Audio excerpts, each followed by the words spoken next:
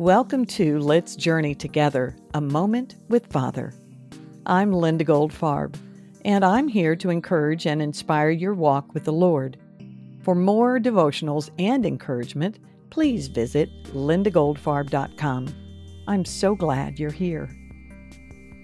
What spiritual hallelujah is hidden in your heart?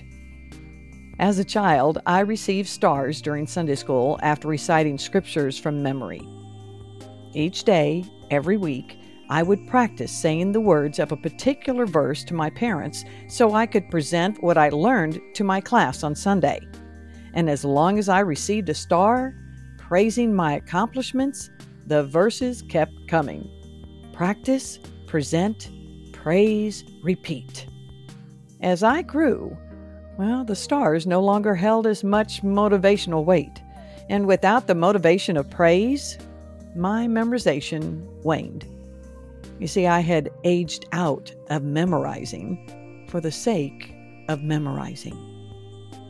Yet, according to Psalm 119, verse 11, we need God's word in our hearts so that we might not sin against Him.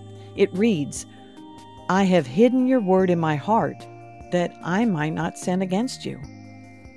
Hiding the truth of God in my heart is more than memorizing words. The act of hiding truth involves heart preparation. So think about it.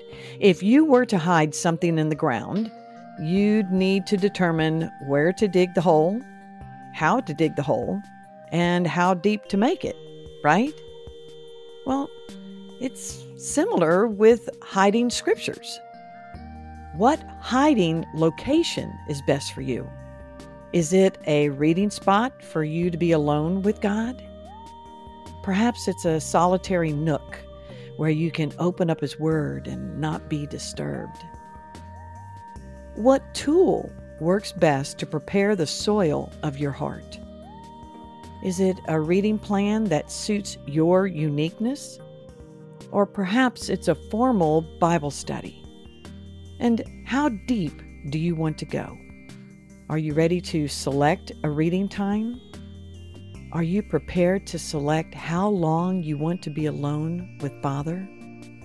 You see, without heart preparation, there's no hiding, no tucking away of truth. We simply glance over Father's truth. And glancing is like listening without application. And without application, there's no growth. And oh my, I can't imagine life without God's Word growing in my heart. Spiritual growth is my hallelujah, my praise. I do hold tight to James 1:22. Do not merely listen to the Word and so deceive yourselves, do what it says. This verse tells us that application results in growth. So, where do you go to hide truth in your heart? What tools do you use? And how deep do you like to go? Let's journey together. Thank you, Father, for the Bible. Your words of truth from Genesis to Revelation activate my spiritual resolve. Lord Jesus, your way is the light unto my path. You are my strength. Holy Spirit, you guide me into a deeper relationship, and I'm so grateful. Increase my obedience, Lord. Help me to rejoice in my spiritual hallelujah. To your glory. Amen. Do not merely listen to the word and so deceive yourselves.